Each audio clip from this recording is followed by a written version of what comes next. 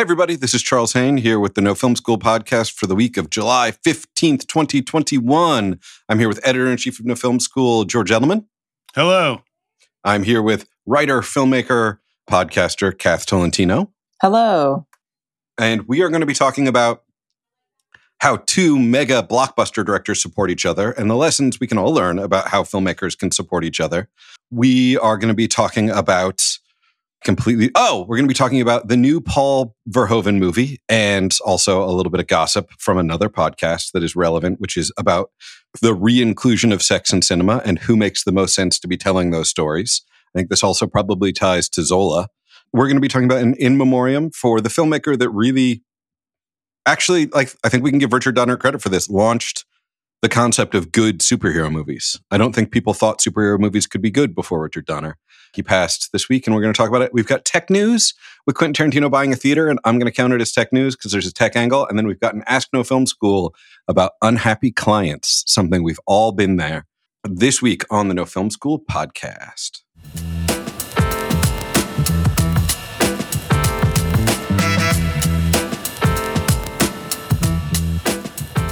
All right, our top story this week. This is a strange headline, but there's so much to talk about, and I really loved it. So apparently, Chris Nolan and Zack Snyder, who are two very different filmmakers, but they both worked for Warner Brothers and worked on DC movies and apparently are friendly, have a tradition of watching each other's movies before releases with no notes. Like, they watch each other's movies, and the tradition is they don't give any feedback. There's not a lot of heartwarming stories in the mega blockbuster universe, but it made me so happy to hear this because I think that there's a real beauty.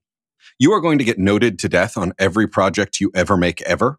You are going to work with so many people who give notes because it's clear that they feel like it's their job to give notes and they might not actually have anything to say.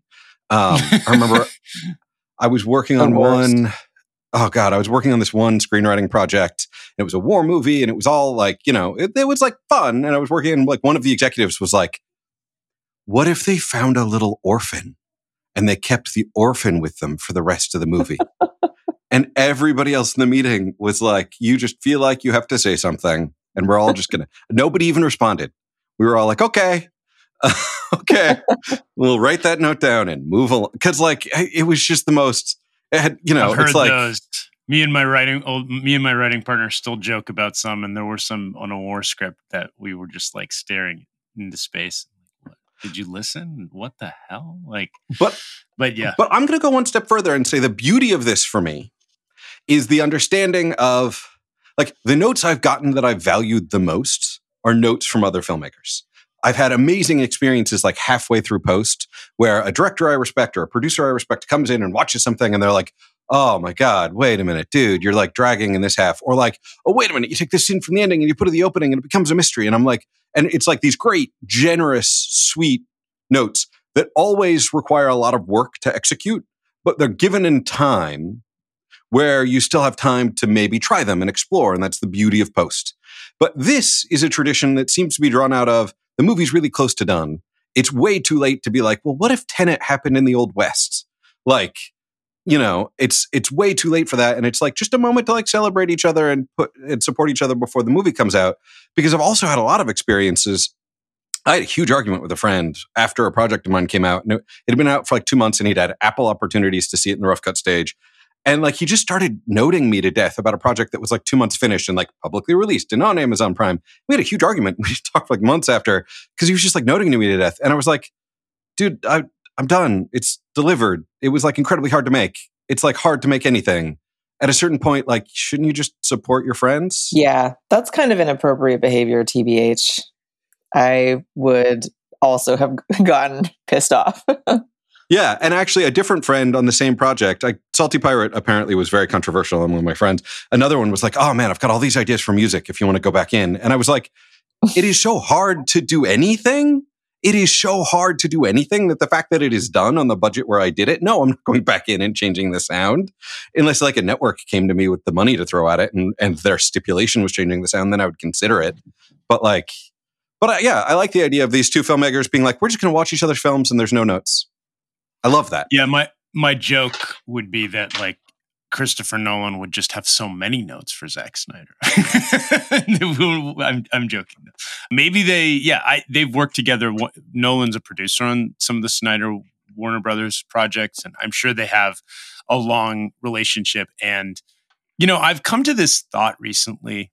It started a long time ago, but I had Ben Mankiewicz, who is the TCM host, on this podcast recently. You can find that episode. And we talked about his podcast, which is called The Plot Thickens. And they're doing one about Bonfire of the Vanities, which is a De Palma movie based on a Tom Wolfe book. And it was this mega flop. And one of the things that fascinated me as we discussed that I've come to is that the idea, long way of getting to the point, the idea of like every movie has to be really good, or every show has to be really good, or every script has to be really good. Like, yes, we all want that, but the odds are never in favor of that. It's very, very hard. And I think sometimes the note process transforms from I'm trying to help you figure out how to fix this or get it better or get you to the next stage. And it becomes sort of like I know it's best and I'm proving that I have good ideas or that I know better, or I'm putting my own imprint upon this thing, or it's kind of impossible to fix at certain stages. Like you're saying, like what's done is done. I had a friend who used to work for Bob Odenkirk and a long time ago. And he came into the edit room a couple times and he was like, guys, I think we're playing with our poop here, because it was like, it's done, like there's only so much you can do. And I always think about that, because no matter how much you think might fix it or might change, like you kind of get to a point where you're like, what are we doing here? Like we're done. And I've had the experience with a finished product where people say like the first act is slow. It's like, yeah, I get that. Like a lot of people have said it, and there's nothing I can do about it at this point. So sometimes where I'm going with this is sometimes what people need to hear is what's working. And it's hard as the note giver, because we all think or are trained to think our job is constructive criticism, make it better, be critical, come down hard, find the flaws. I had someone I worked for a long time who always said, your job when you're giving notes is to find mistakes, look for them, be hungry for them. And I never, ever agreed with that. I don't believe that is true. I think sometimes your job is very much to find things that are working. And because a creative endeavor, and almost all endeavors have some creative force to them. I mean, even if you're building a spreadsheet sometimes in a business, like there's some like, you need to be encouraged and motivated. And part of that comes from hearing what's good and knowing and believing, it can't just be smoke. You can't be blowing smoke. It has to be like, we hear these stories about filmmakers talking to each other where like, the guys all, speaking of De Palma, they all walked out of the Star Wars screening that Lucas gave, the legendary one, and mocked him and told him how bad it was. And, that I think we're replacing maybe, and the reason you say this is heartwarming is we could replace with Nolan and Snyder watch each other's movies and they just are like, great, congratulations. And like, I've heard Quentin Tarantino say that he goes, someone told me they were at a screening that he was at of his movie, Hard Eight, maybe. No, sorry, not Hard Eight, Hateful Eight. And he just brought a big bucket of popcorn and sat down to watch it. And he was like, I'm just here to be a fan and watch the movie. He's weird, but I just think that there's this. Be a fan of his own movies, that's right, and it's his own movie. I mean, his theaters are constantly screening his own movies, and he's always there. I think, but I'm a long way of just going to like, not every movie is going to be perfect. No note is going to make something go from like, imperfect to perfect.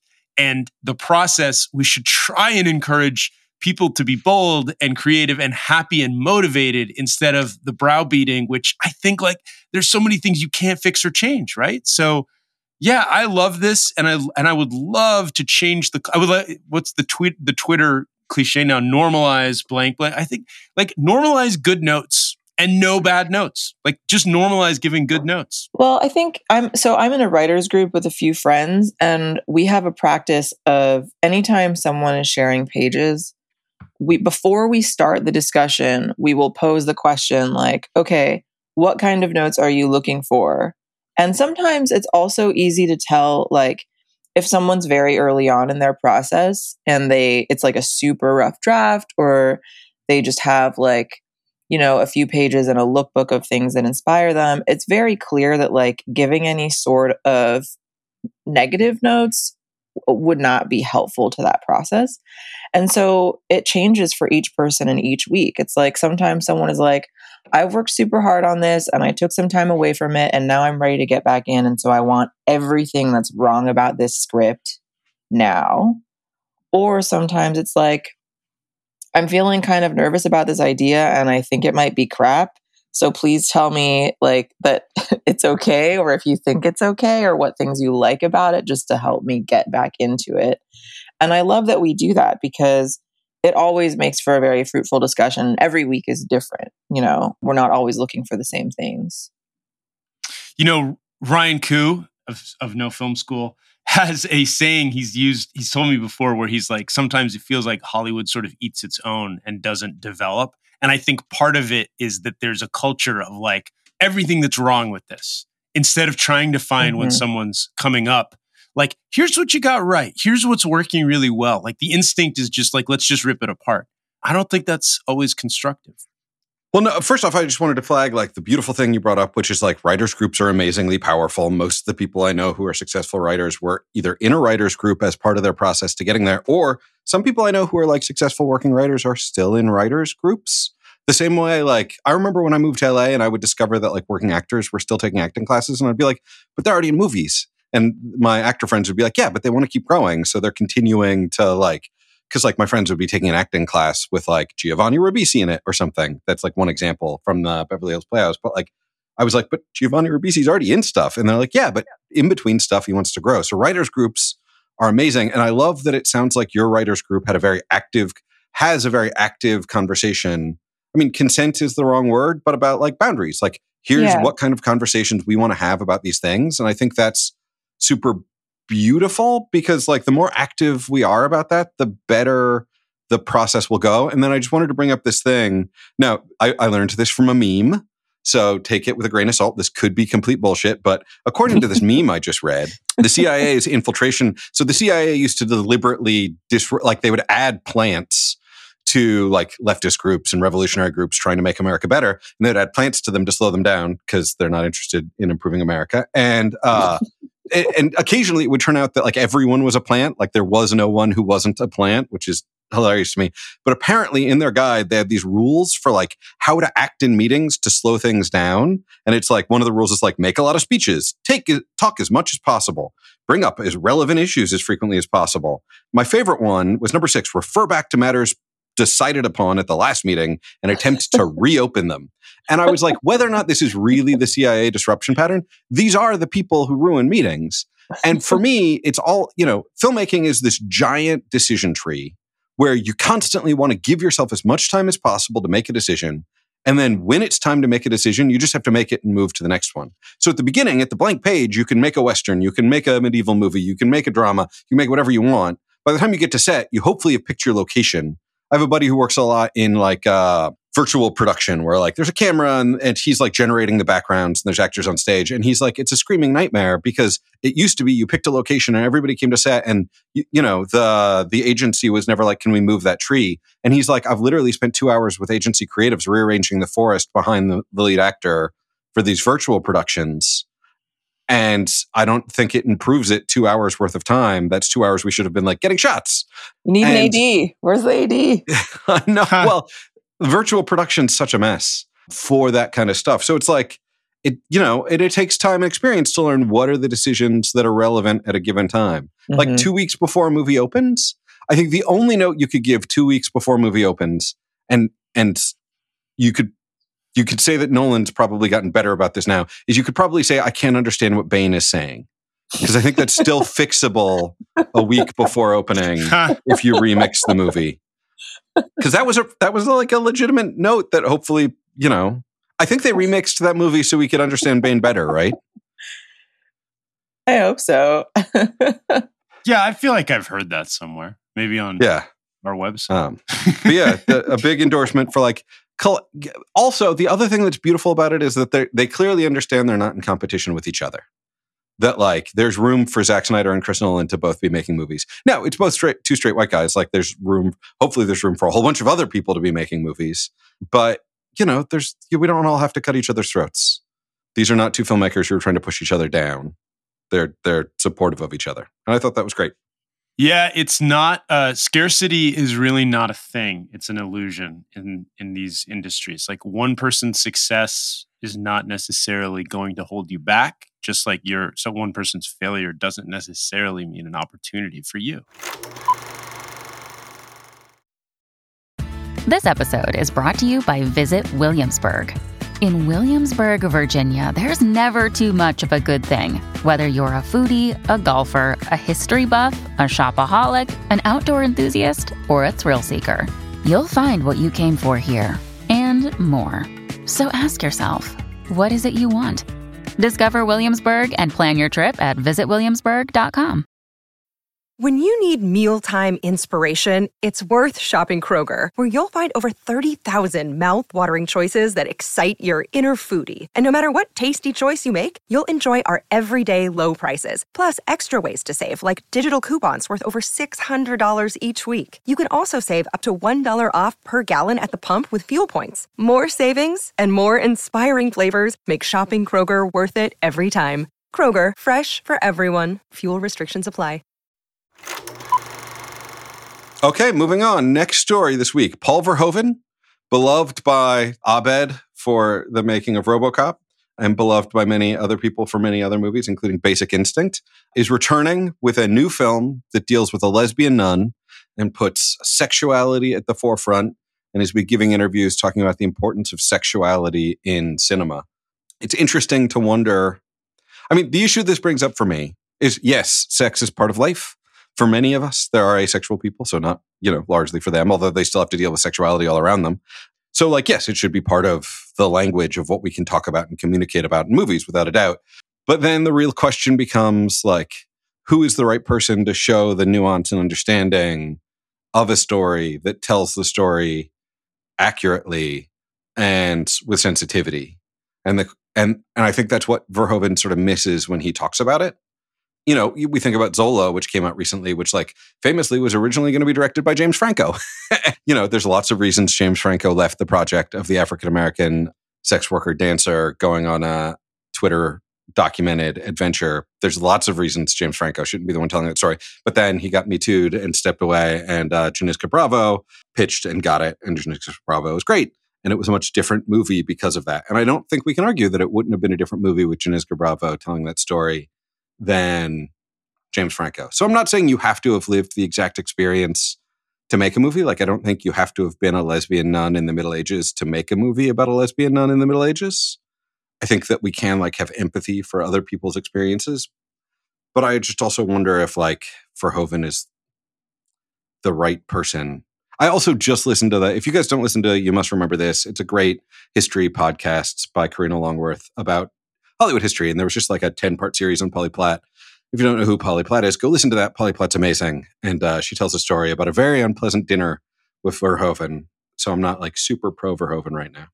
I frankly don't get what people like about Basic Instinct. Well, it's camp. Maybe. I mean, as camp, as kitsch, if you take it, yeah. It's just as a female viewer, it's just such a troubling movie. It's just such a stereotypical, crazy girlfriend movie. And Paul Verhoeven does not seem to me to be the type of director that should direct a lesbian nun movie. Having seen Basic Instinct, it's just very clear. I like what he's saying about yes, sex is a part of life. It's the most natural thing that we do as animals.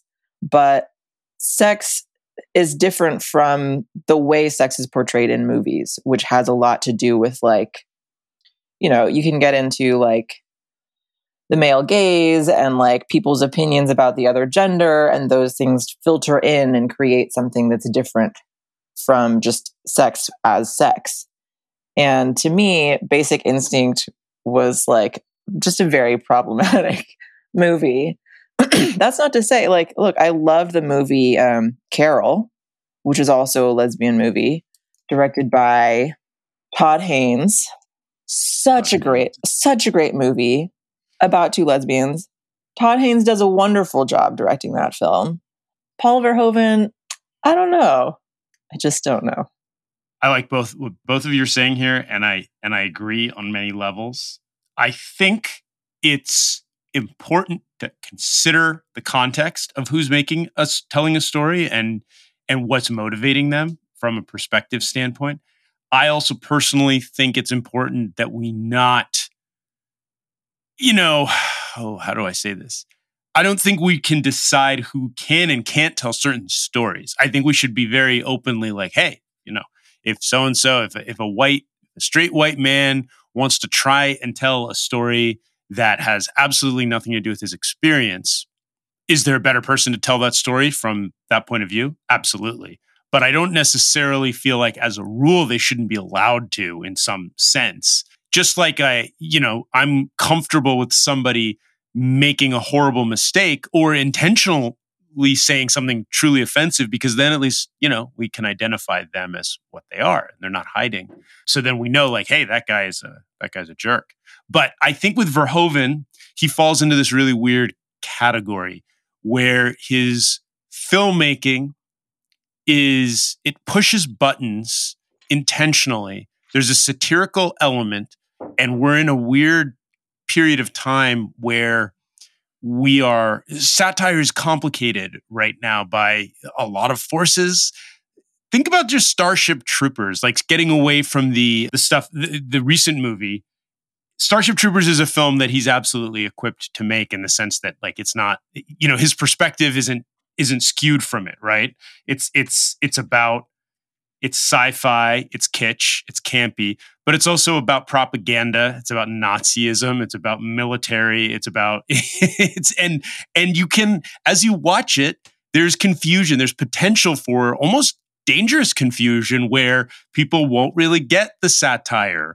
They won't really see the perspective. They won't see what he's doing, and they would buy into it on different levels. And I think that's kind of interesting and valuable, even if it leads to misunderstanding, because it can also lead to interesting debate. Because you can walk out of the movie and someone can be like, I really loved it from a straightforward, like they blew stuff up perspective. And someone else be like, dude, you missed the point. Or, like that's not what this is about. There's levels to which you can appreciate it. Now, Basic Instinct, I agree. Like, it's a different story. It's a different thing. And he's portraying women in a certain way that becomes problematic as he is a white man. But if you set that aside and you see it as like he's doing something similar to the idea of the femme fatale, to the noir, to the that genre, just like he would have been in Starship Troopers with war movies and propaganda, and just like RoboCop and police and law enforcement, he's always up to something, So I like that, even if I don't like what he's saying. Does that make sense? Yeah, I mean, I like that he's a troublemaker, but I think straight white men should be able to make movies about lesbians if they feel like it, if they do it with sensitivity and they do it with some attempt. Yeah, if they do the work.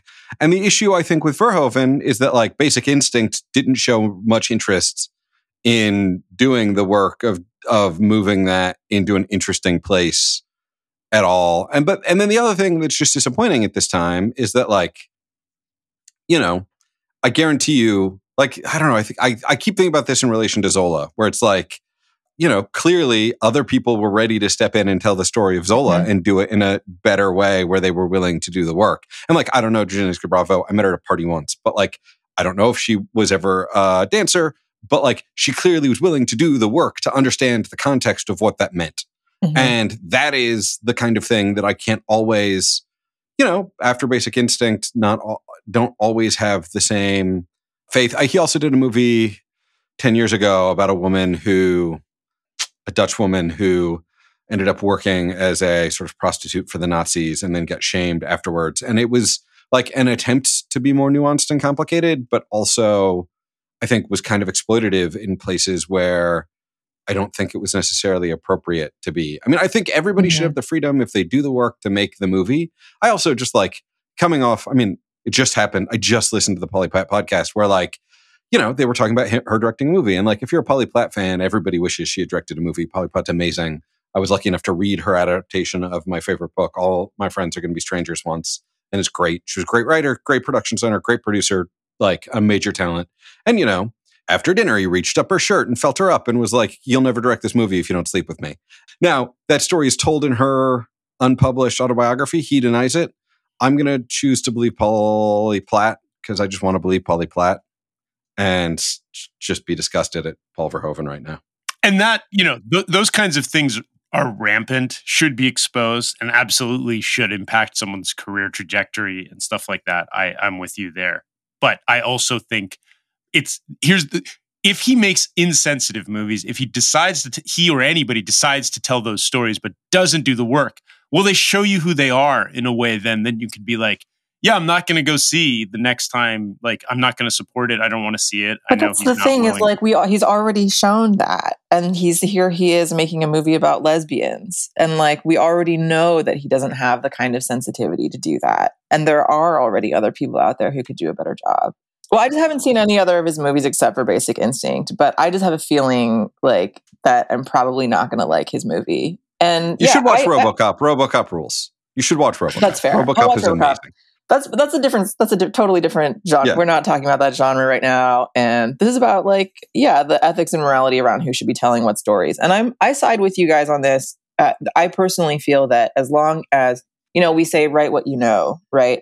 And if you are truly willing to get to know the population that you're writing about and really treat it with care. And by that, I mean, be very careful, full of care about the people that you're representing, and make sure that you're doing it well and not just reinforcing tired stereotypes that could potentially hold that group back or have been holding that group back, then great. If you're going to do a good job, great. If you can tell by this person's track record that they don't have that kind of sensitivity or truly don't care enough, then not the person that you want making that movie. Well, it's like if you think about Cary Joji Fukunawa, who before Sin Nobre, went to the area where Sin Nobre was set and spent time there to absorb the culture and try and write the story of Sin Nobre from a place of something resembling authenticity, which is totally not the world he grew up in, but he wanted. And that's the kind of thing that we're hoping for and expecting from filmmakers. Because let's not forget, everyone is simultaneously capable of trying to be good. There are female filmmakers out there that were Nazis. Leni Riefenstahl, total Nazi. So it's not that, it's not like male filmmakers bad, female filmmakers good. Right. It's like, are you trying to bring an authentic something to the experience? Because I guarantee you there's an amazing movie about lesbians directed by a man. I want to say Carol is so good. I'm just going to throw out there, because Kathy reminded me of it. The perfect example of this movie, Concrete Cowboy, that's on Netflix. It came out in April. And I interviewed Ricky Staub, who wrote and directed it. And he's a white guy. And this is a story about African Americans in a city it's a true story about the Fletcher Street Urban Riding Club. These guys raised horses. They were cowboys, basically, and they had horses in stables, and they still do. And it's really cool. He basically, to tell the story, he just embedded himself in this world. He got to know the people it was really about, and he spent a lot of time earning their trust to tell their story. And that story is great because he really was like, I care about the story. I want to tell it. I care about these people, and I care about doing it right. And he wasn't the natural pick, but it was a great example of hey, prove that you can tell, that you can become a filter for it, that you can do it with care. Like you said, honestly, I love that. And you're right. It's a shame. I agree with you, Kath. It's a shame that someone could prove that they're not really going to do that, and they keep getting turns at bat anyway to do it when it's hey, we already know. Find somebody who wants to do the work. They're out there and wants to tell the story authentically or has some deeper connection to it. Or so many times you talk to a filmmaker and you're like, you don't really have an obvious connection to this material, and they'll tell you how they developed one. And that's what you want to see, because it gets you closer to an experience and something authentic. And I think it's no accident that Verhoeven is great at telling stories that address fascism, because his best movies address those ideas, right? RoboCop, in my opinion, Starship Troopers, he really has a connection to that. And there's other things he does not have a connection to that he tells stories about, and it doesn't work as well. And that makes sense. And we all have our blind spots. Yes, I'm a female filmmaker, but I know that one of my blind spots is I probably, if I were to sit down and write a lesbian movie right now, it probably wouldn't be that good because I am not a lesbian. I'm not part of that community. I'm not part of that population. I don't know very much about it. So I would have to do the work to do something like that and actually make it like a very like authentic and real film that does justice to the community. And like, I also happen to be mixed race, but having grown up in America and only speaking English first and foremost, I have less of a connection to the cultures that my previous generations of my family are from. And so I even have blind spots when I'm making movies about like, Chinese characters or Salvadoran characters, which is where my family's from. And so it's always good to be mindful of like, how is my perspective being shaped by the culture that I grew up in? And how is that going to affect what I'm making about this other culture that I'm interested in, Yeah. It's like, do the research for people. Yeah. I think that's a good thing to do. It's a good thing to want to do. It's going to make you a better storyteller. You're going to find interesting things as you go. Another day is here, and you're ready for it. What to wear? Check. Breakfast, lunch, and dinner? Check. Planning for what's next and how to save for it? That's where Bank of America can help. For your financial to-dos, Bank of America has experts ready to help get you closer to your goals. Get started at one of our local financial centers or 24/7 in our mobile banking app. Find a location near you at bankofamerica.com/talktous. What would you like the power to do? Mobile banking requires downloading the app and is only available for select devices. Message and data rates may apply. Bank of America NA, member FDIC. On from there to a subject that you can't do a ton of research about, which is superhero movies, and the filmmaker that arguably ushered in the modern era in superhero cinema. Yeah, so the passing of Richard Donner, great filmmaker, and I think that it's a perfect segue, Charles, because my favorite thing about Richard Donner as a film fan and filmmaker and everything, a human being, is that he had this rule when they made Superman. So Superman was his, one of his big projects, and the Christopher Reeve one that, at the time, if you go back in history, folks, and you watch the Batman show of the 60s or the Batman serials, black and white from prior to that, there was no version of a story on screen with superheroes that wasn't like overtly silly on some level, because it was an overtly silly concept. Like nobody really treated it with that kind of straightforward, hey, what if this was real? And he had this rule. He had the word verisimilitude printed and put on posters all around the production offices. This is my favorite story about him, because it means like truthfulness or honesty, or he wanted everybody to approach making this Superman movie as though it was real and honest. There was no tongue in cheek. They were going to treat it like, what if Superman was real? What would the world be like? How would we treat it? Yes, he's going to wear this brightly colored, ridiculous thing. He's wearing tights and a cape. Yes, he can shoot beams out of his eyes. Remember, in 1979 or 1978, even though Star Wars had come out, we were just starting to really make movies for like kids and adults. Watergate had happened. The big movies of late had been things like All the President's Men and Network. Like this was a different world, absolutely different than the world we are in right now in terms of entertainment. And I want to highlight for everybody, not just as like a history lesson, but just as like filmmakers and storytellers, that Richard Donner brought this idea of, I'm going to treat this thing seriously. Now we've come to a completely different place where, if anything, we're treating superhero stuff too seriously. Like we need to do the opposite, I think, and recognize that these things are a little bit silly, but he created a generation of monsters and fans in a way, and he created a way of approaching this stuff that is, he put Marlon Brando in it, which is, again, now like every serious actor is going to be in superhero stuff. But at that time, it was a patently absurd thing to be like, we're going to put a guy that people consider the greatest actor ever, he's going to play Superman's dad. That was a very silly idea, but they did it. They took it seriously. And I think that changed the course of cinema. And he made a ton of other great movies too. Goonies, Scrooged, all kinds of stuff. And apparently was a great guy. So that's my spiel, but I wanted to know if you guys had particular thoughts about it. I feel like it's such an important stepping stone to where we are, that the way he made that movie. Yeah, you've convinced me. I haven't seen it, and now I'm going to go out and watch it. Yeah, I mean, I love that his approach to the Superman movies was so earnest. For me, Goonies was a seminal movie of my childhood, and I feel like he took it he had a similar approach to Goonies, which is Goonies is a movie about a bunch of kids, and there are some ridiculous adventure moments, but there is also sort of a sense with which you can tell when filmmakers are sort of phoning it in for kids' work, or like, I don't care if it's dumb for kids' work, but there's a real sense of like care and polish in Goonies, despite the fact that it is for kids, that made it, Goonies worked.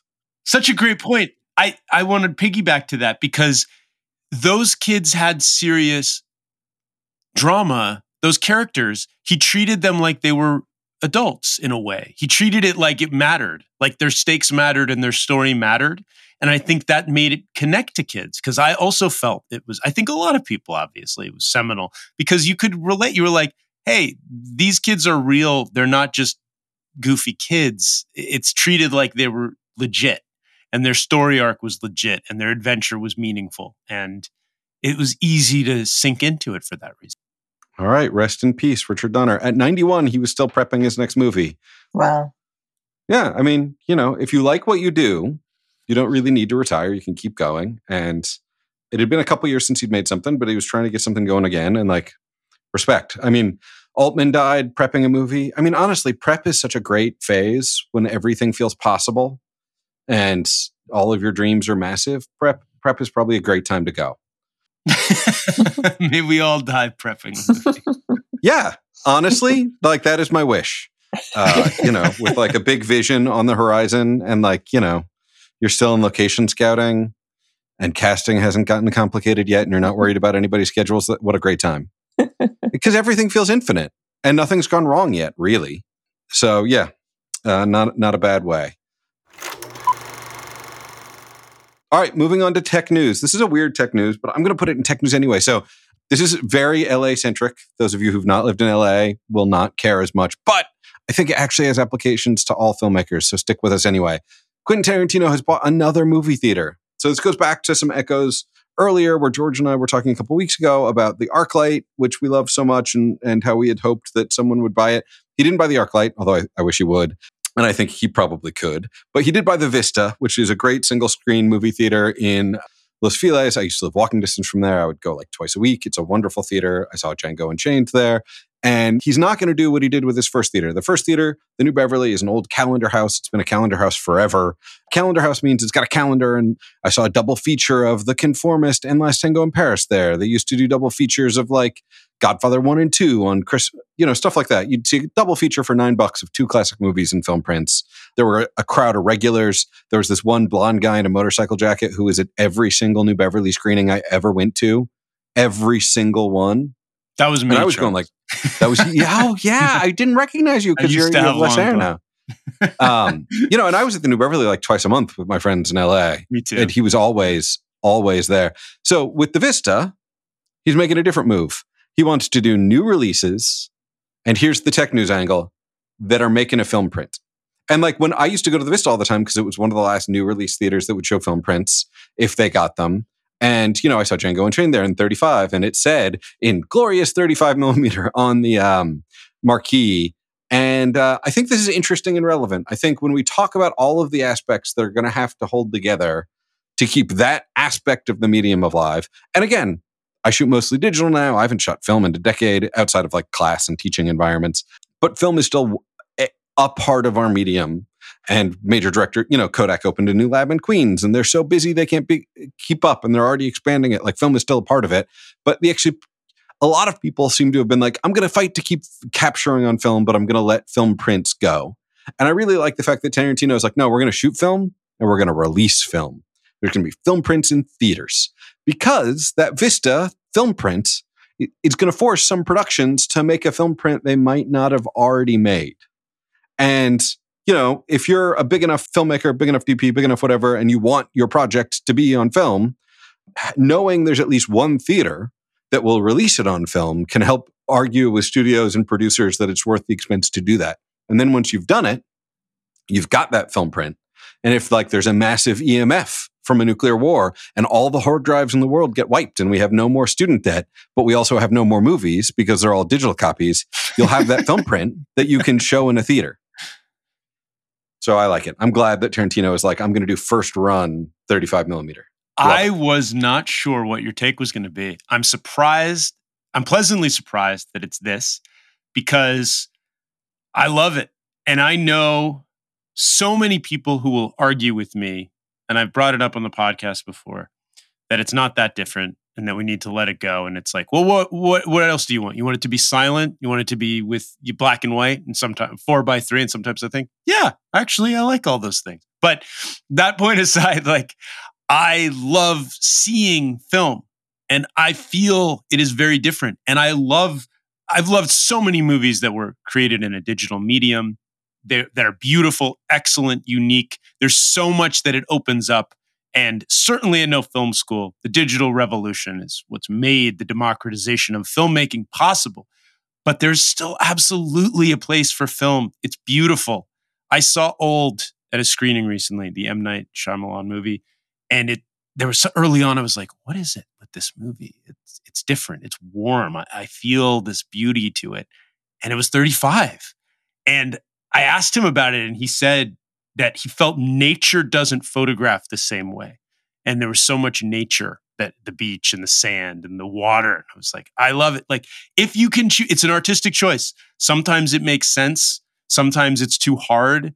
But Quentin Tarantino choosing this, I love this as a tech point because it's like picking a different kind of paintbrush. And Quentin Tarantino is just saying, in whatever way he can flex the muscle to, like, I think we should still have a frame or a canvas that allows for artists to utilize this tool and this medium. I mean, he'll only do it, but some people can't do that. Some people have to go back and forth, and that's fine. But I just love saying, like, I want to plant a flag in this. I want to die on this hill. I want to make it possible to continue to see film projected, things shot on film, projected on film. It is different. It is unique, and it is part of the artistic expression. And I just love that people are trying to make sure that it continues to be a part of it. Like, do you think it's enough? Like, do you think that he'll have enough movies to screen? That's a great question, and I don't know. Charles, what do you think? I mean, I think that there is a long history of making one-off prints of a variety of movies. I think there's some filmmakers who are very pro-digital who are like, I think James Cameron was like, I don't want a single film print of the original Avatar. In 2009, he was like, I want a 100% digital release. Although I think he had to make some film prints for international markets, I believe. It's been a while since I read about that. So yeah, I mean, I think that there's going to be certain projects where it's just run out. But yeah, I mean, I think for the most part, if you're doing the release strategy for Fast 9, if you're doing the release strategy for Star Wars, if you're doing the release strategy for any of those Marvel movies, those movies have traditionally done a little time at the Vista.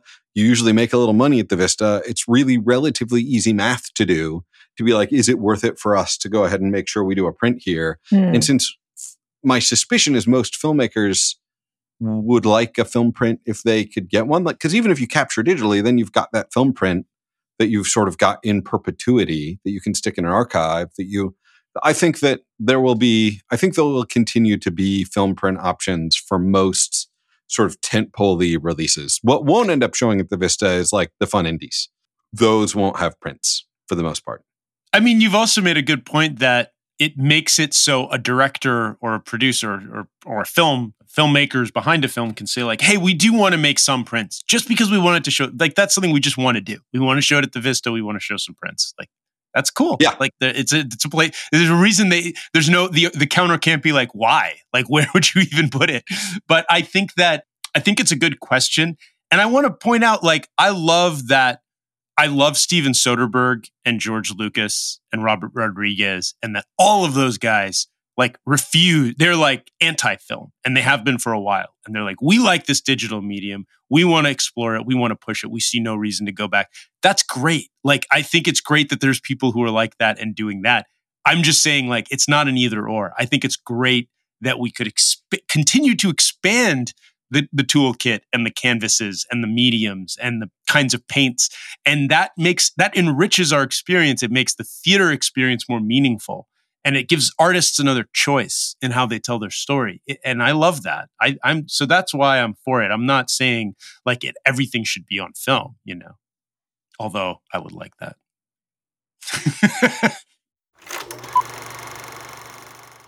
All right. And then we should wrap up with Ask No Film School.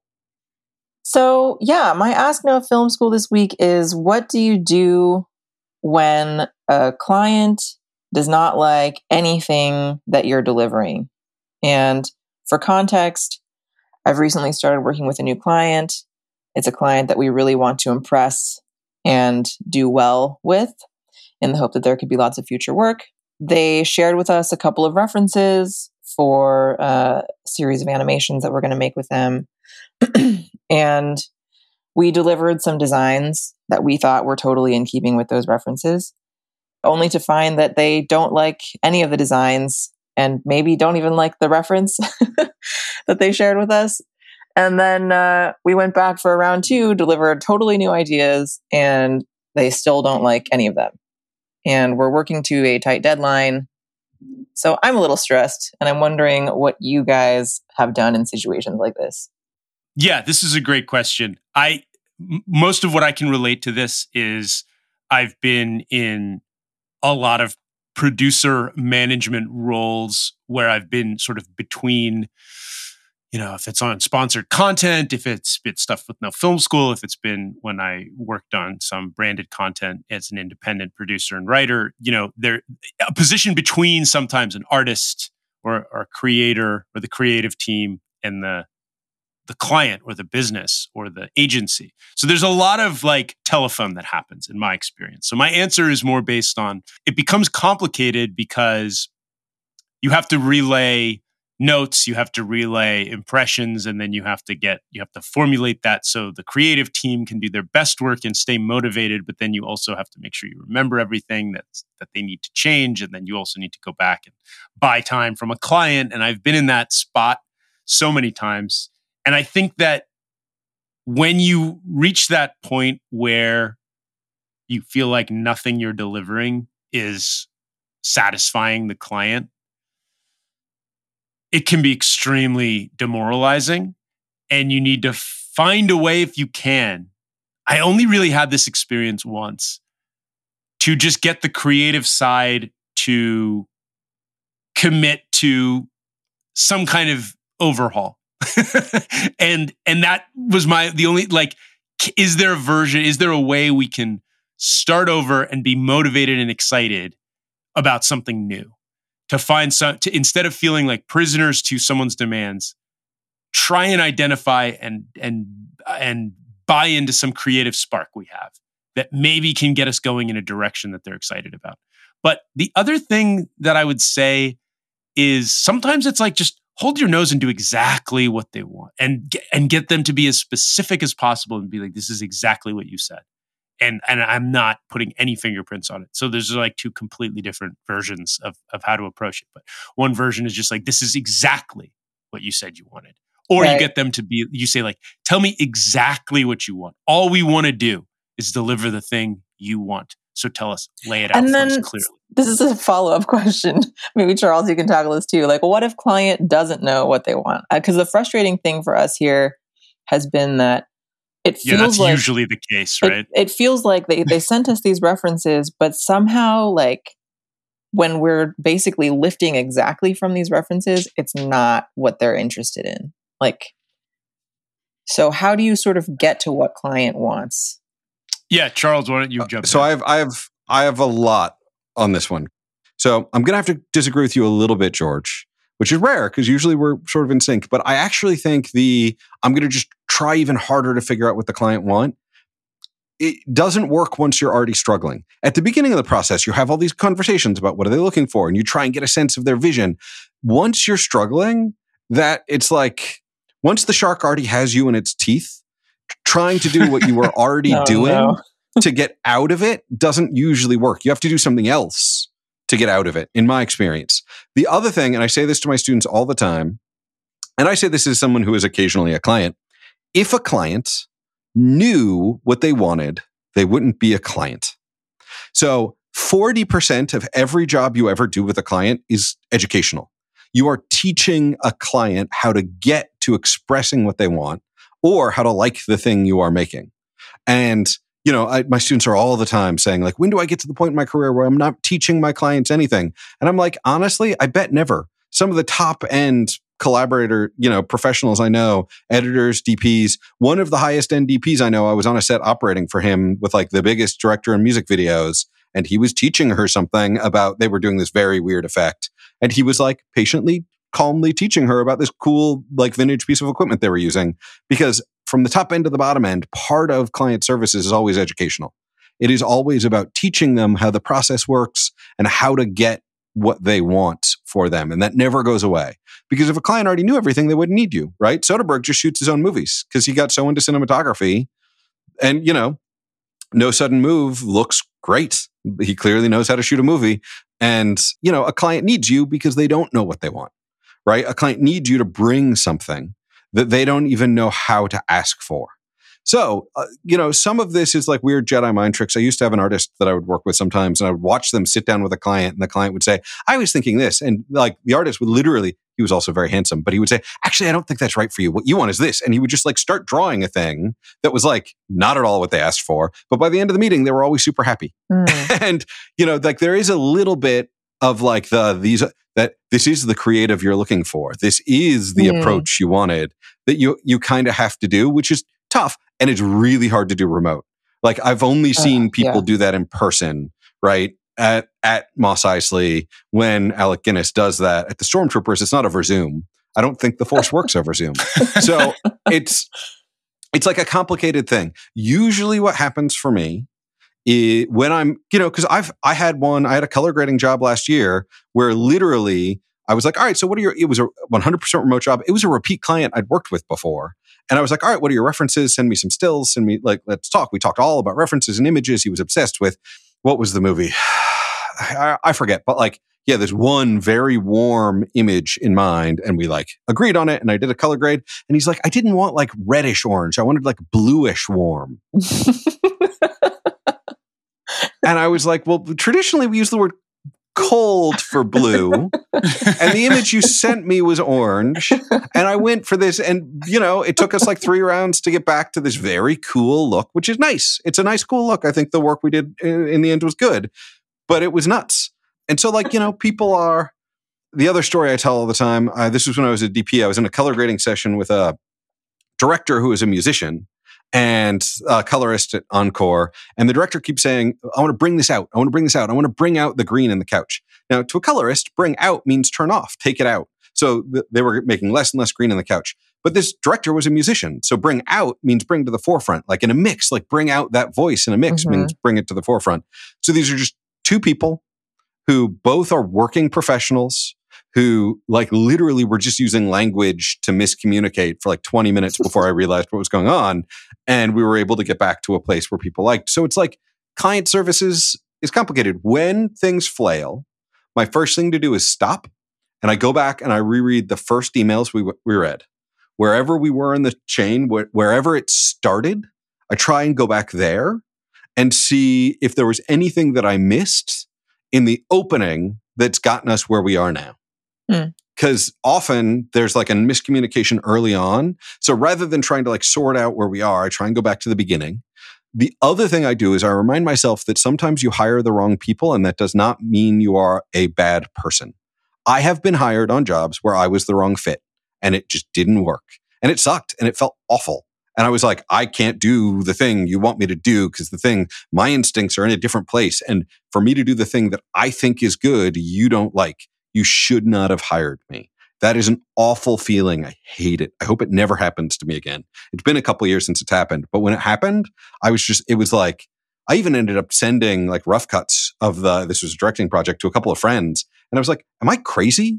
What does everyone hate about this? What is happening here? And they were like, yeah, I have no idea. It's like a perfectly like it does all of the things you were describing that they wanted to do. And I'm like, yeah, I don't get it. But what they want is not me. They should not have hired me. And that does not mean you are a bad human being. It is sometimes impossible to fix it when they just don't like what you are doing. The other thing I try and do when this is happening is I try and identify a different palette that I can go in to show them either a new direction or to show them, like sometimes clients will say something is totally wrong when it's like 5% wrong. So sometimes I'll try and show them an option that's like 80% wrong. So they'll realize we were actually only 5% off before.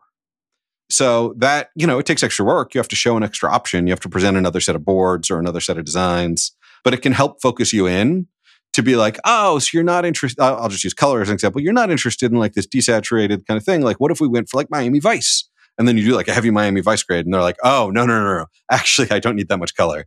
We were close. Let's just keep tweaking. So it's a difficult thing. Yeah. I mean, it is all harder remote. It is all harder. Yeah. There will be some clients you just never make happy. Yeah, that's definitely been a tough part of this too, is like a lot of the feedback that we're getting is just like, comments on Google Docs. And it's just really hard to like get to, especially when it comes to like visuals. It's very hard to figure out what specifically they are liking or not liking about certain things. And yeah, there's only so many Zoom meetings. Like, it's just really hard to sync in this remote world. so over it, you guys. I think some people enjoy the back and forth and they think it's like we were saying at the beginning, to circle back to the notes idea. I think some people think it's their job to find notes that are wrong and to go on and on and on and on. And I think that maybe instead of, I think Charles is right. Absolutely. You have to teach people to find what they want. Following them exactly may be a complete nightmare. And I may be completely wrong. But I would say that psychologically, what I think I was trying to get to by saying do what they want is separate yourself from it, in as much as like Charles sort of hinted at, like the idea of you're not a bad person. Like, okay, whatever it takes to get through this. And I'm not going to take it personally. And I'm going to try to help this person get this project where they want it to be. And I'm going to move on. And I'm not going to care how many notes they give me. And I'm not going to be beaten down by this back and forth process that they have trapped us in. And I'm not going to, this is my job. And I'm going to clock in, clock out, and do what they ask and try to get it where they want it to be. And then, because I think that what can happen is, at least, so what I've experienced and witnessed is people become personally attached to what's wrong with it and what have I done wrong and what's wrong with me. And it should be the way I said, and I gave you the best version and you don't really want that other version. I think sometimes you can get trapped in something there that's like personally taxing, where maybe all they're doing is what they think is their job, which is, I'm supposed to give notes on 10 things today. And my boss wants me to be detail-oriented taskmaster like she is. And that means finding flaws. And that's my job. I've been told, like I've told you before, Kathy, I've been told by people before, like, your job is to look for the mistakes, like find the mistakes, which is, like in copy editing. Yes. And by the way, I'm not very good at that. But if in most things, like sometimes, the mistakes are subjective and it's worth trying to find the things that work as a note giver if you're a client. And sometimes a lot of the people who are clients think their job is to just pick at something over and over again and get many revisions and get a lot of work for the money that they're spending, Yeah, I think ultimately Charles, I love what you said about needing to teach client, because ultimately what I'm realizing after hearing both of you talk is we're getting bogged down in like these highly specific details about what client thinks is okay and not. And I think we've kind of lost, is the message getting through to the viewer? Is the message legible? Is it, captivating? And I think that's what I want to return to in my meeting with them today, is like the reason why we're going in this direction, which maybe differs from what you guys feel is, what you're looking for, is because we feel that this will get the message across the best. And that's what we ultimately all want, right? So thank you both. The only other thing, I agree. The only other thing I would say is that after every toxic, I mean, I don't know if this has gotten toxic. It just sounds frustrating. I think this should be done after every job, but I make sure it's done after every complicated job is I do a postmortem with the internal team of, all right, that one went weird. Or that one went great. What did we do right that we want to do better next time? And we have a conversation about what things we want to implement sooner and how we want to manage it differently. Because it seems like one takeaway here is like, oh, the client needs management to keep their attention focused on bigger picture communication issues and not get lost in details. And we need to actively manage them to that. Like, that's a great thing to bring up at a postmortem. So your whole team is on that page. Because one thing that I see happening a lot is like the project manager, I don't know what your role is in this, but like the project manager keeps that focus. But then like an editor gets all those notes from client and feels like they have to fix every one of those tiny little details. Right. And it's like, no, the editor also needs to understand. The whole team needs to understand at this phase where we're in, we're really focused on steering the client towards messaging. Mhm. And then we'll worry about the tiny details of like text placement and link placement in the final round of revisions. Yes. Exactly. This is exactly what I should have communicated early last week. Anyway, thank you guys. This has been really great. I'm It is our pleasure. feeling Thanks, optimistic Charles. about the meeting today. All right, Plug and Pluggables. I'm online at Charles Hain. You can watch my work at all my stuff is at Amazon Prime right now. Angel's Perch is my feature. Salty Pirate is the feature that caused me to have fights with two friends about their note giving process, although we've since made up because it's important to make up with your old friends. But you can see what was so controversial, I guess. I don't think it's that controversial. And you can follow me on Instagram and Twitter at Charles Hain. And I'm Kath Tolentino, writer, filmmaker, producer. I'm on Instagram at borderwoman.pictures for my production company, Border Woman Pictures. You can also see works that I've directed at vimeo.com/Catherine Tolentino, my name. And I'm George Edelman, editor-in-chief at No Film School. You can read about all these stories and more at nofilmschool.com. Like, rate, and subscribe to the podcast. Follow us on Twitter, like us on Facebook, check us out on Instagram.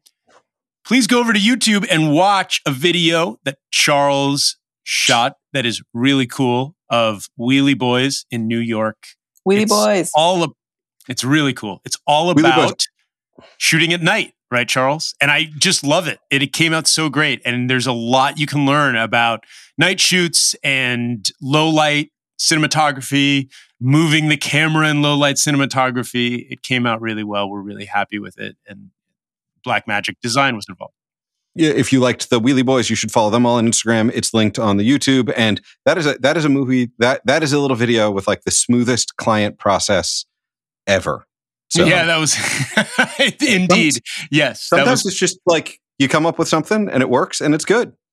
And everybody's on the same page. It was fun. And, check out the other podcasts. I mentioned a few of them. We have some really cool ones. Ed Solomon, who wrote No Sudden Move, he was really great. And buried in there are some stories that are just so funny that he tells. He's a great storyteller.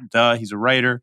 Nevo Papasciuto for Gunpowder Milkshake, which comes out this week. That one you can check out.